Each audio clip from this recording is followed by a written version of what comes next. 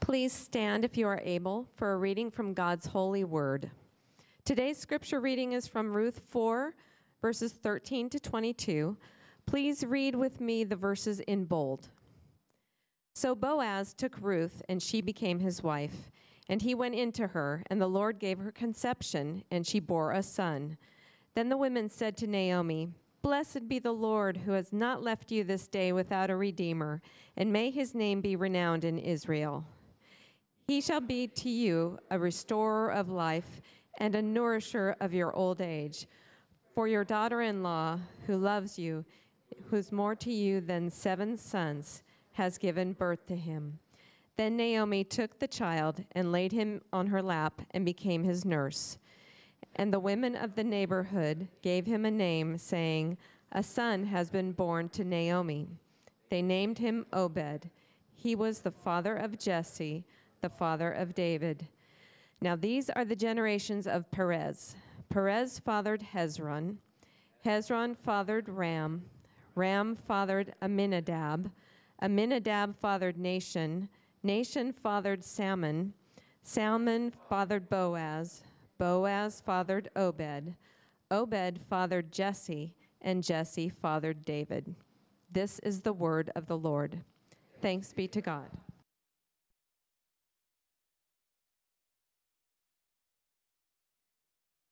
Thanks, Chris. I think, Chris, when you came up, it triggered something in my mind that the announcement I was going to make was about our prayer ministry.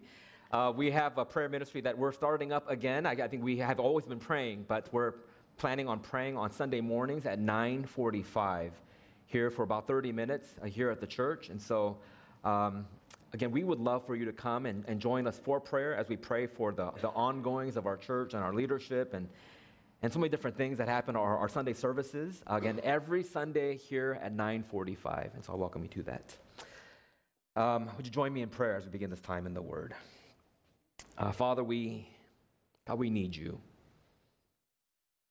God, we need you in a time like this. Lord, we see so much pain and so much heartache and so much brokenness and fallenness to a world. God, we confess, Lord, that we need you. God, we also admit that we don't know how to answer the questions, the darkness of the times around us. But God, I pray, Lord, that you would remind us of the hope that we have in Christ. Father, I pray that as we hear your word, I pray that you would speak through me. And we pray, Lord, that we would hear your words loud and clear. Use me as a mouthpiece. This we pray in Jesus' name. Amen.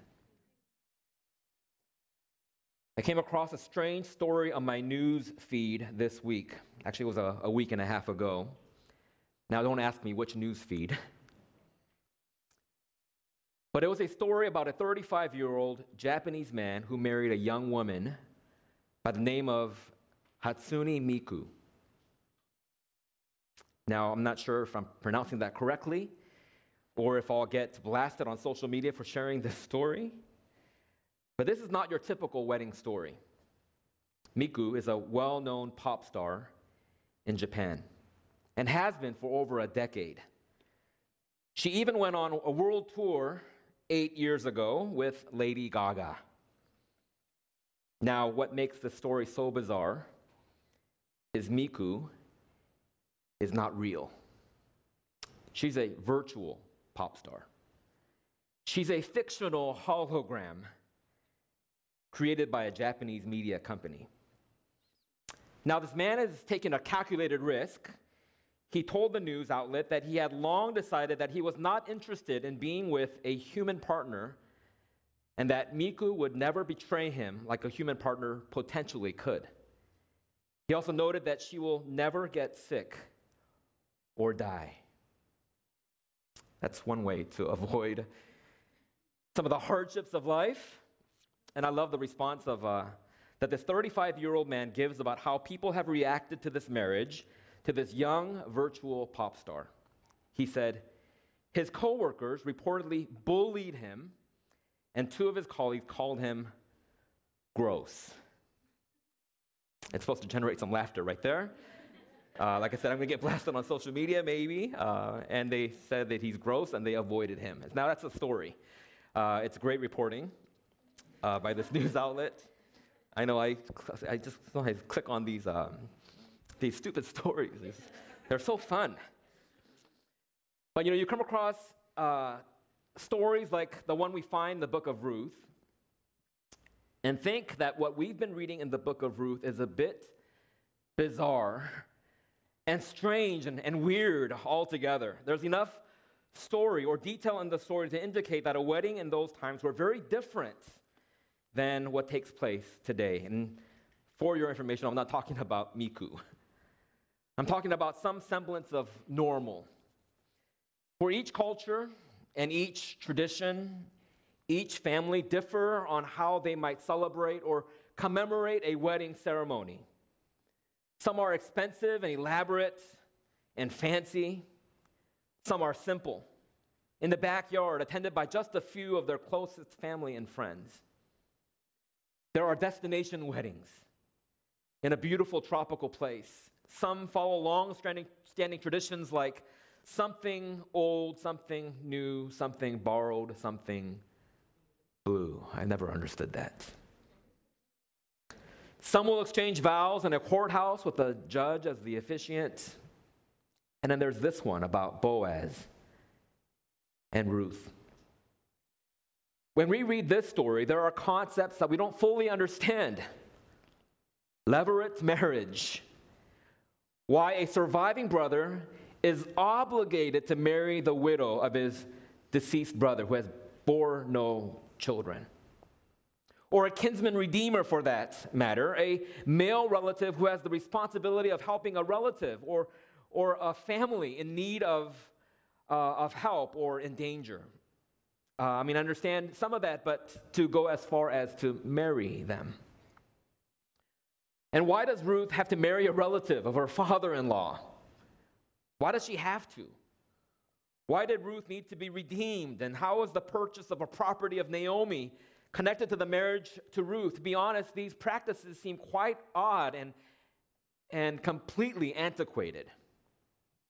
I might react the same way as the co-workers of this 35-year-old Japanese man who married a fictitious cartoon character and say, "Ew, that's gross." Well, there may be more to the story and the laws than meets the eye. Perhaps the reason why we don't fully understand these customs is because we don't understand their purpose. For one, the laws or these customs were put in place to ensure continuity of the deceased. It had to do with property. It had to do with an heir. It had to do with a legacy or carrying on a family name. And as much as this was true, more importantly, Levirate law provided protection for the most vulnerable in society. In our story, it's a widow. In a patriarchal society, oftentimes the death of a husband would likely be the wife's fast track to poverty. And so within the laws that God had put in place for Israel, it was that the least of these, those who were the most vulnerable in society, would be taken care of. The orphans, the poor, the widow, the foreigner, the alien. And so we think of Ruth. She's a widow, but she isn't just a widow. She's a Moabite widow. She's a foreigner. She's a nobody. She's an outsider, and with no protection from the law. There are no rights. There are no welfare programs. There are no unemployment benefits, no social security, no universal health care. So in our Lord's divine design, he establishes protections through the law for the orphan, the foreigner, the widow, the poor. And so the reason for a goel, we talked about that a couple weeks ago, the kinsman redeemer, was that there would be a person who restore societal equilibrium. Someone who would bring balance from the rich to the poor, to the outsider, to the native among them, to the men and women and the children among them, that there will be some sort of equilibrium or societal balance, that those who had the means to provide for those who didn't. So the goel, the kinsman redeemer, in line is, as Brad mentioned last week, Mr. So-and-so. an unnamed relative. His name is never mentioned in the book. He could refuse. He could perform something called the halitzah. It's some Hebrew word that says taking off the shoe. And we looked at that last week. So again, if he refused, he would take off his shoe as a symbol of mourning, since his failure to perform levirate marriage meant that his relative was now irrevocably, certainly, definitely dead. And then what we don't read in our text, but the widow in our passage, Ruth here, she would spit on the ground to acknowledge this man's failure to fulfill his obligation. And so that's what would happen in this sort of ceremony between Ruth and this Mr. So-and-so. Well, when he refuses, this is great news for Boaz, because now Ruth is free to marry whomever she chooses. And after all, the buildup of the preceding chapters, in one fell swoop, in one short verse, the author of the book summarizes the wedding, the consummation, and the birth of their son. In verse 13, the author writes, "So Boaz took Ruth, she became his wife. He went into her, the Lord gave her conception, and she bore a son." Very simply, Boaz marries Ruth, Ruth gets pregnant, and Ruth gives birth to a son. And so through a series of twists and turns, what began as a story of great sadness and loss and misfortune and unspeakable tragedy ends with joy and great gain. Ruth, who was once the outsider, the foreigner, the alien with no real place for her in society, has now been included in the family. It's the one sentence that changes everything. Her life that once looked bleak and hopeless has been transformed. Her position, her hope, her future. This last chapter of the book brings everything together, making it one of the greatest short stories ever told. You see, there are very few things in life more life-altering than marriage. I'm sure many of you can attest to that. Everything changes. The two parties entering that covenant cease to be what they were, what they used to be. The very first book in the Bible speaks to this, that the two will become one flesh, a union that is utterly transformative, sometimes for the better, and a lot of times for the worse. There's changes. And that's why precisely the Bible talks about marriage in this key metaphor to describe the way that Christ loves the church. Husbands, love your wives as Christ loved the church and gave himself up for her. So contrary to what we think the story ought to be, it must be noted that this isn't a story about a boy meets girl or about a girl who meets a boy. It's not your typical Hollywood romantic love story. It certainly isn't a story about Ruth stepping into some good fortune and landing the perfect gentleman. That's not this story. My friends, there's no moral to this story. This is not like Aesop's fables. You see, persevere through life's difficulties and everything turns out good at the end. Or every cloud has a silver lining. That's not this story. If I were to attribute a moral lesson, if there were one, for the story of Ruth, it might go something like this. You have to believe in yourself. Or do something that you've never done before. Or success begins with small steps of risk. But you and I both know that these are not and cannot be the morals of the story. In verse 13, there is a small detail that you might have missed if you read through it too quickly. For the author of Ruth mentions, so Boaz took Ruth, she became his wife, he went into her, and the Lord gave her conception. The Lord gave her conception. God did it. And she bore a son.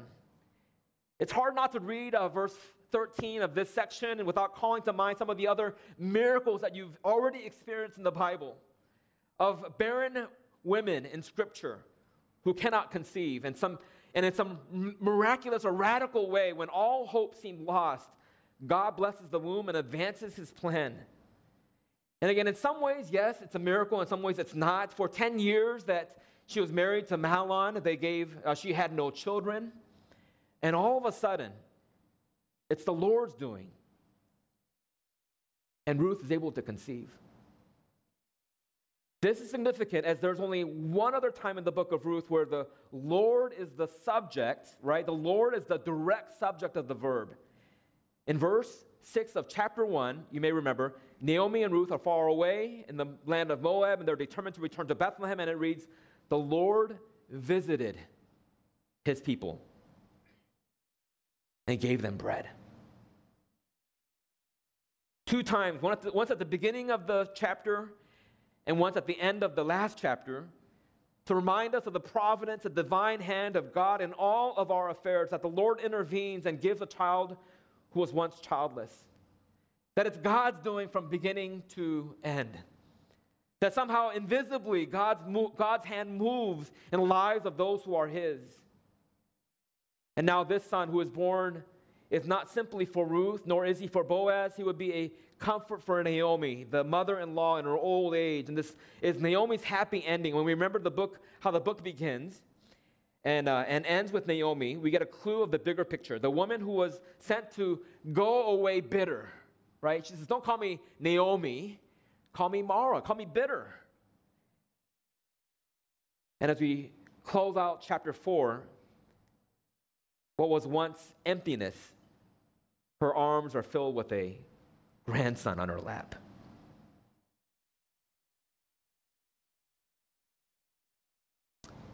And then we see the unnamed women of Bethlehem make 2 proclamations. The women of Bethlehem say to Naomi, there's one thing that she says about the son, Obed, who is this son of Boaz and Ruth, and 2, about Naomi's daughter-in-law, Ruth.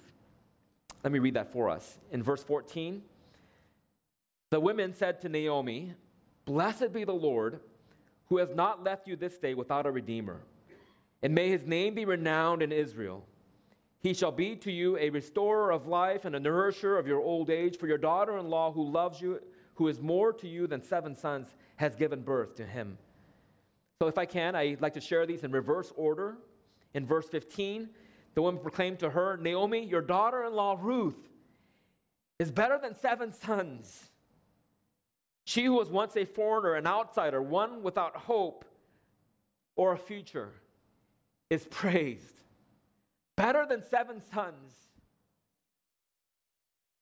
After leaving her family in Moab, Ruth receives a new family and a new homeland, and she pledged loyalty to Naomi and to Naomi's God. She received the blessings of the covenant that God made with Israel. Her loyal love for Naomi pictures God's loyal love for his children.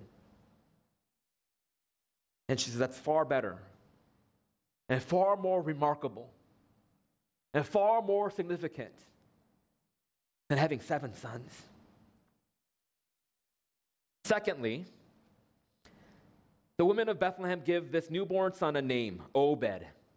This little boy will carry on the name of Elimelech and Mahlon, of his grandfather and father. This little boy, when he grows up, will be the one to protect Naomi in her old age. The women offer praise, but their praise is not for Naomi, but to the Lord, who this day has not left you without a kinsman redeemer. And it seems like the women of that town knew more than perhaps what we read in the scriptures. What they believed about the kinsman redeemer, the Goel, the redeemer in mind, the restorer. In fact, as we read through this section, and here is the twist in the story, that the kinsman redeemer is not Boaz. The one who has come to redeem is not this prince, is not this older gentleman who sweeps this young lady off of her feet. The kinsman redeemer, the real one here, that again the women proclaim to Naomi, is none other than Obed. It's strange because when we read this, it says, "Blessed be the Lord who has not left you this day without a redeemer." And she's not speaking of Boaz, the one she marries, but of Obed, who has been born to her. And they say to Naomi, may his name be renowned in Israel. In other words, his name is the one that will be famous. Not Boaz, not Mahlon, and not Elimelech. It'll be his son. The woman named him Obed, translated servant. And how appropriate, my friends. Born to Boaz and Ruth as the rescuer, as the redeemer, as the restorer. They say his name will be renowned in Israel. His birth will be told throughout Israel as the witness to what God does and yet does among them, among his own people. You see, when we read through this, it is that God has not left them, that God has not abandoned them, or that God has abandoned his promises to them, that perhaps he has had a memory lapse in his care for his own. Church, if this book qualifies as a love story, it is a love story about a God who never leaves nor forsakes his people. That God loves his people with an everlasting love. I read the story, and it goes so quickly. You know, so much time passes in just one verse. In one verse, in verse 13, talks about a wedding, talks about a conception, talks about a birth. And my question as I read it was, why does the author breeze over these exciting life events so quickly? You know, these are the places you stop and give details. You say it with a smile. You know, who doesn't love hearing about what happened on these momentous occasions of the Bible? Or the momentous occasions of our own life. You know, if I were to share stories, I might share I might share a story about the time that Karen and I first met. And then I won't. Or the day that when Karen and I got married, we hardly had time to sit and eat our dinner and then pause and not finish that story.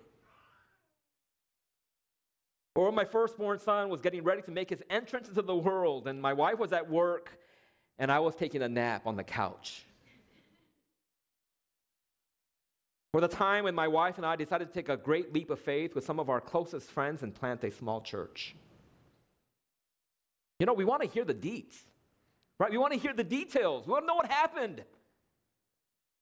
But the author doesn't explain to us the wedding or in great detail about the birth or the conception.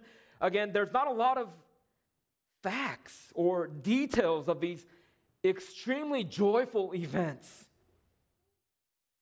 The Bible doesn't talk about bridal showers or bachelor parties or any of the details of the wedding day. I'm almost positive it was a happy celebration. But that fact isn't mentioned. Perhaps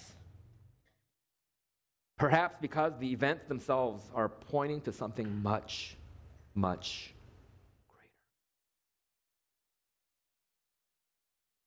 My friends, this book is about more than an ancient love story. Yes, Boaz and Ruth end up as husband and wife. Yes, she gets pregnant, and yes, she gives birth to a son. And those events, as momentous as they are not the main point.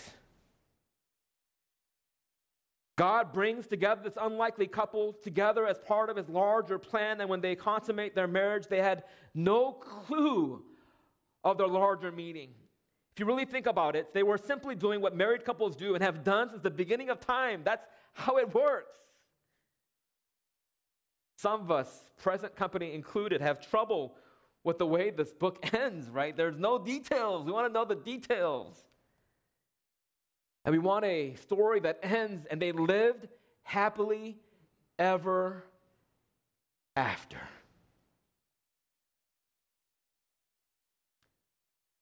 But this is how it ends. Now, these are the generations of Perez. Perez fathered Hezron. Hezron fathered Ram. Ram fathered Amminadab. Amminadab fathered Nahshon. Nahshon fathered Salmon. Salmon fathered Boaz. Boaz fathered Obed. Obed fathered Jesse. And Jesse fathered David. The end. It's like the credits, you know? I mean, who watches the credits? Unless you go to a Marvel movie. But I mean, who watches the credits? It doesn't seem so very exciting to us. It's not how we imagine the book, at the end of a book, to end. I mean, this is where I would insert happily ever after. We all like our fairy tales to have happy endings. But the book ends with a genealogy. What's up with that? That's the wonder of this story. Far from being an unimportant postscript, this genealogy helps us see one of the main purposes for which God gives us this book, this beautiful book of Ruth, this genealogy. The Bible contains multiple genealogical records. I mean, it's filled with genealogies. And if I were to tell the truth, many of us, I skim these sections or skip them altogether. We find them fairly irrelevant and largely boring. But I could think of a few reasons why this genealogy is included. For one, it includes or traces back family lines and family trees and tells us where people come from. Two, I think it validates a historical accuracy that these were real people who lived in real time. That the Bible is far more than just a fairy tale or a fable or some made-up story that tells us what the moral lesson is. Or three, that every name in the genealogy shows a generation where God was faithful, and God was faithful to his plans and his purposes. That again, what he promised the patriarchs of old, way back and to Adam, or even as far back as Abraham, that God does what he says he will do. Or four, it helps us to see the fulfillment of prophecy, that from a certain line or a specific family tree, that the prophecies will be fulfilled just as had been said. Or five, when we look at the genealogy of Jesus in the Gospels of Matthew and Luke, it is not purely a list of royalty or of perfect people.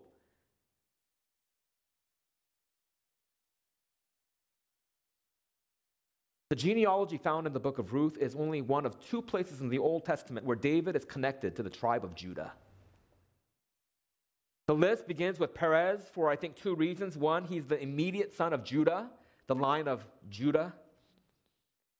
He was the first in line who was the offspring of a Levirate marriage, connecting the genealogy with the storyline of Ruth. You know, I love reading the scriptures, and it's, over 1,500 years, 40 different authors wrote this particular book. And when we read through the book of Ruth, we know and we see that the narrator knows something that Boaz and Ruth and Naomi do not.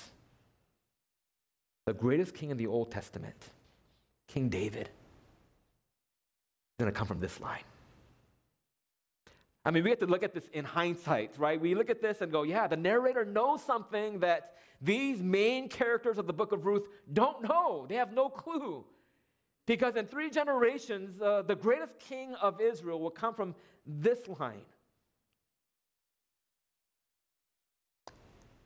But you and I know something that the narrator doesn't know.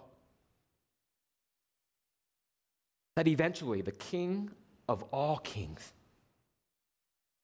the greatest king who ever lived, the greatest king who was selfless and served and loved his people well, the one who would send his only son, a baby who would be born 2,000 years ago, that king would come from this story as well. You see, what looks like a simple personal story of emptiness and filling of personal needs turns out to be God's way of meeting a far greater need. That from this line, a baby would be born in Bethlehem who would expose himself to pain and humiliation. It's because that this is how he would come to save sinners. That he would come not staying at a safe, calculated distance away, but only by coming alongside them and identifying with them in the greatest act of sacrifice, would lay down his life for them. For you see, the love of Jesus is far greater than the love that Ruth has for Naomi or Boaz has for Ruth. You see, because this God left his place in heaven above, not just to the greener fields of Moab, but he left his intimate fellowship with the Father for the pain of this fallen world, as you and I both know and have experienced this past week. That Jesus didn't merely risk his reputation for us, but he bore being made of no reputation, despised and rejected by men. That at the moment of his greatest pain and rejection on the cross, that there would be no Redeemer to rescue him. For you see, this story, this short little story, tucked away in the Old Testament, is a story about God's love for us. That in some beautiful way that would read this 1,500 years later, or actually whatever the math is, 2,000 times or plus the time of Ruth and the Judges. That so many years ago, that God would know our greatest need would be for a Savior, one who would rescue, who would come to restore and redeem us as his own. That God would know in his provision that this Son, this perfect Son of God, the one who knew no sin, would become sin. So that you and I might become the righteousness of God. Hallelujah.